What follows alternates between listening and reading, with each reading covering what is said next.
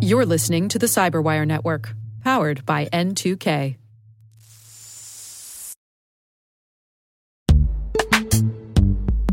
This episode is brought to you by Palo Alto Networks, the leader in cybersecurity. As AI-driven attacks increase, organizations can't afford to have network security that's stuck in the past. Discover how Palo Alto Networks can help you predict what's coming and proactively secure against it with a zero-trust, AI-powered network security platform built to secure whatever, whenever, wherever. To learn more, visit paloaltonetworks.com/network security platform.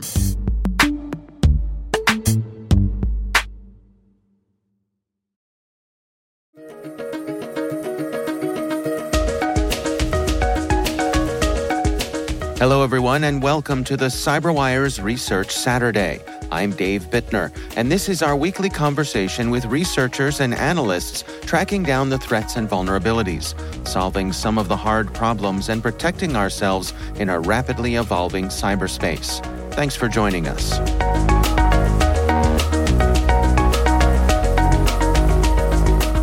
So, FritzFrog is a botnet that we have been tracking since 2020.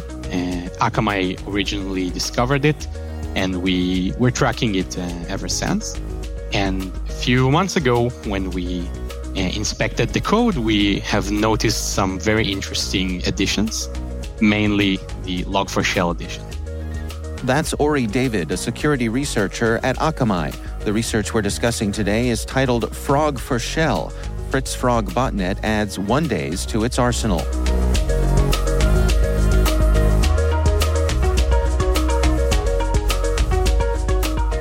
Well, let's back up a little bit and talk about FritzFrog. What's the history of this particular botnet? How did it begin, and who were they targeting over the years?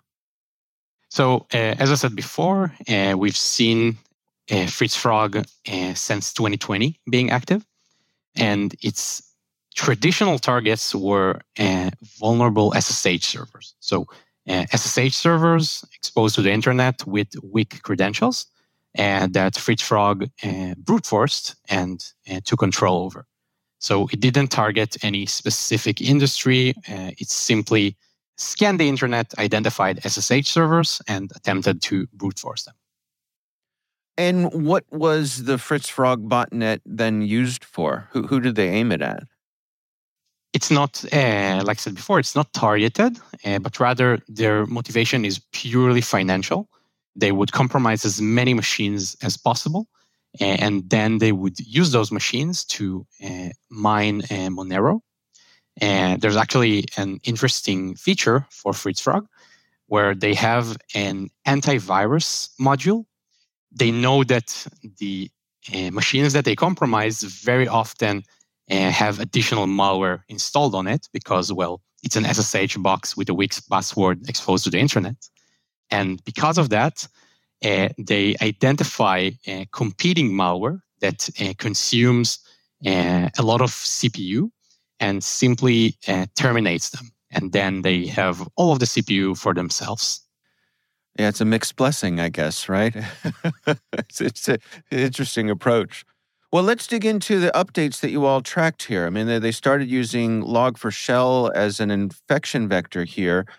Before we dig into how FritzFrog is using that, can you give us just a quick reminder of what we're talking about with Log4Shell?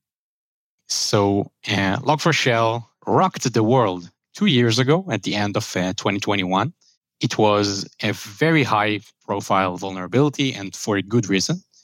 It was a vulnerability in a Java library called Log4j.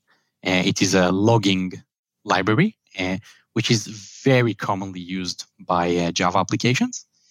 And what the vulnerability was, by getting the application to log a specific payload, attackers could get the Java application to download a malicious Java class and execute it. So in a very simple manner, they could get a code execution on all sorts of Java applications across the world.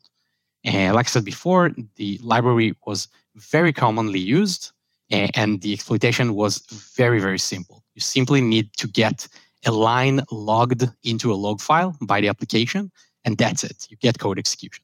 So Log4Shell was a really big deal for another reason, and that is it is really hard to patch. So let's say we have our, traditional code execution vulnerability, let's say in Windows Server. It's pretty easy to determine if you're vulnerable. You'll check your Windows machines, and you'll see if your version is affected. With Log4Shell, because the vulnerability was in a Java library, it was not as trivial to know if an application is vulnerable, or even harder to tell if a machine is vulnerable. This made Log4Shell extremely hard to patch. And so where does that leave us today? I mean, you mentioned that, after Log4Shell, there was a real flurry of patching, but I suppose there's still plenty of systems that are left vulnerable? Yes. So the initial discovery of Log4Shell led to really a month-long or months-long frenzy of patching where everyone was trying to identify where they are using Log4j and what applications, third-party applications that they use Log4j.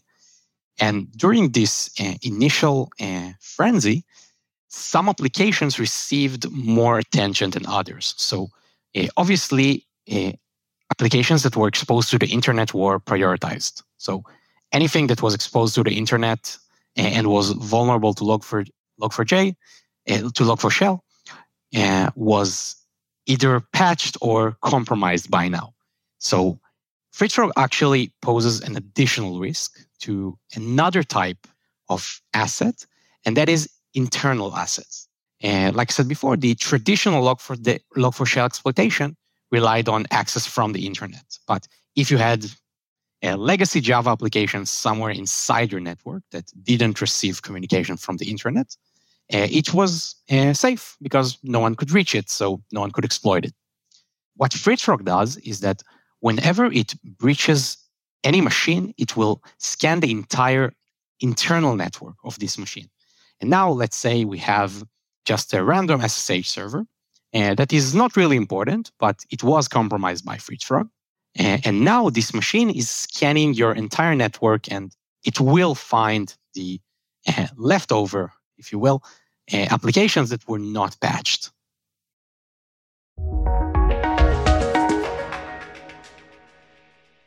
We'll be right back. Imagine a world where you're always one step ahead of cyber threats, where your defenses are impenetrable because you see what others don't. Welcome to Team Cymru's Threat Intelligence Solutions. With real-time access to the world's largest threat intelligence data ocean, they enable you to turn the tables on attackers. Transform your security from reactive to proactive through accelerated threat hunting and incident response, made possible through automation.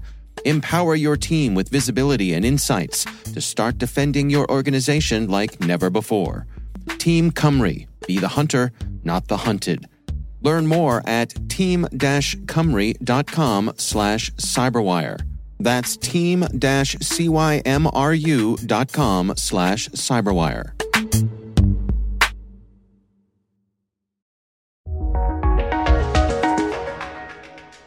So machines that people perhaps had assumed were safe because they weren't facing the internet, FreezeFrog has found a way to exploit them. Yeah, so in many cases, internal machines were patched as well, but because the external machines received most of the attention, we believe that the malware developers chose to target, believed that they could target internal machines that might have been neglected. Well, can you walk us through the process here of how FreezeFrog attacks a system and finds its way in and then makes its way through? An interesting fact about FreezeFrog is that it operates entirely in a peer-to-peer manner. So there's no C2 server, but rather all of the different bots communicate with each other in a peer-to-peer network. And this is relevant for the exploitation as well. So the payload is also delivered through this network to newly compromised machines. So FritzFrog has two ways of propagations currently, and that is SSH brute force and log4shell exploitation. So FritzFrog will identify targets. It will do that by parsing the certain system configuration files. For example, it will identify your known SSH host from the compromised machine, and it will then attempt to connect over SSH to these servers. So if the compromised machine previously connected to an SSH server, FritzFrog will attempt to do the same thing. And besides these more targeted targets, FritzFrog will also just randomize IP addresses into the internet and scan them. And that's for the SSH brute force. As for the log4j exploitation, so again, FritzFrog will generate targets randomly and from the internal network. So it will start by enumerating the internal network. It will scan ports that often host applications that are known to be vulnerable to log4shell. And it will then just blast them with a massive payload that attempts to exploit log4shell, I would say a brute force approach that contains a lot of different possibilities, hoping that at least one of them triggers the log4shell vulnerability.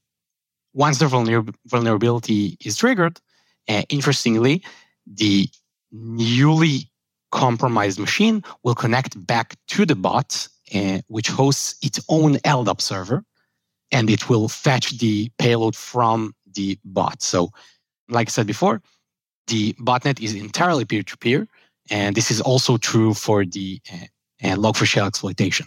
The machine will connect back to the bot over LDAP. And so this is also a pretty unique thing for FritzFrog regarding the log4shell exploitation.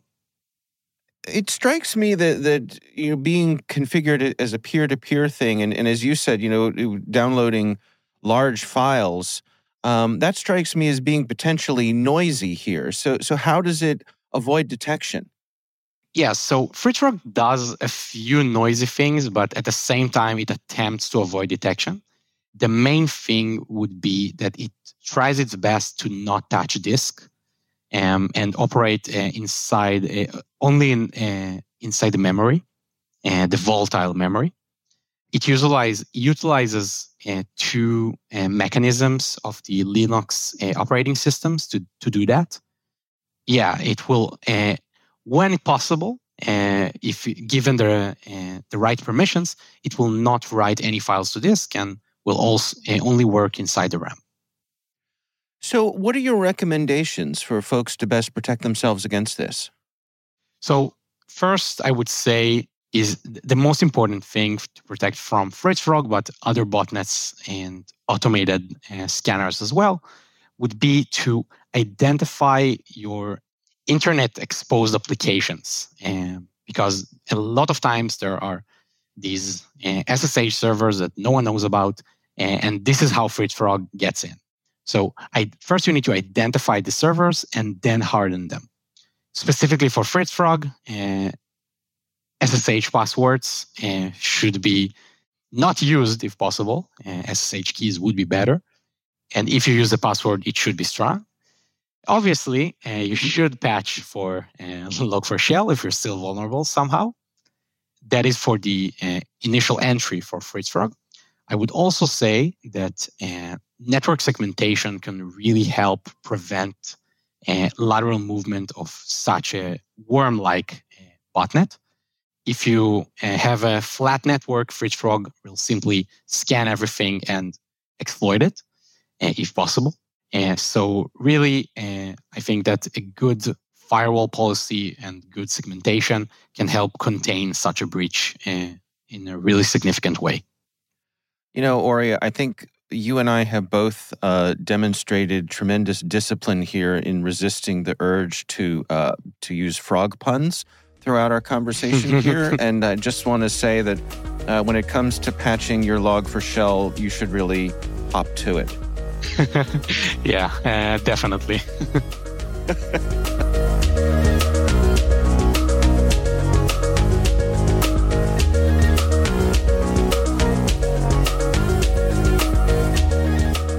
Our thanks to Ori David from Akamai for joining us. The research is titled Frog for Shell. Fritz Frog Botnet adds 1 days to its arsenal. We'll have a link in the show notes.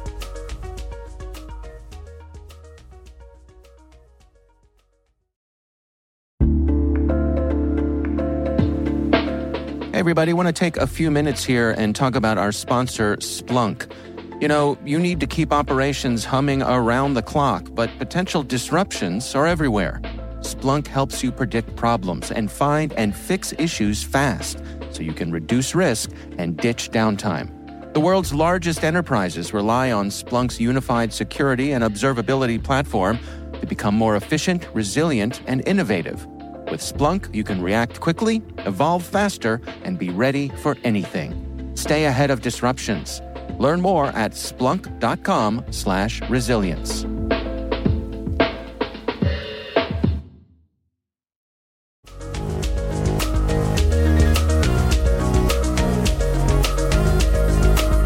The CyberWire Research Saturday podcast is a production of N2K Networks. N2K Strategic Workforce Intelligence optimizes the value of your biggest investment, your people. We make you smarter about your team while making your team smarter. Learn more at n2k.com. This episode was produced by Liz Stokes. Our mixer is Elliot Peltzman. Our executive producers are Jennifer Eiben and Brandon Karpf. Our executive editor is Peter Kilpie, and I'm Dave Bittner. Thanks for listening. We'll see you back here next time.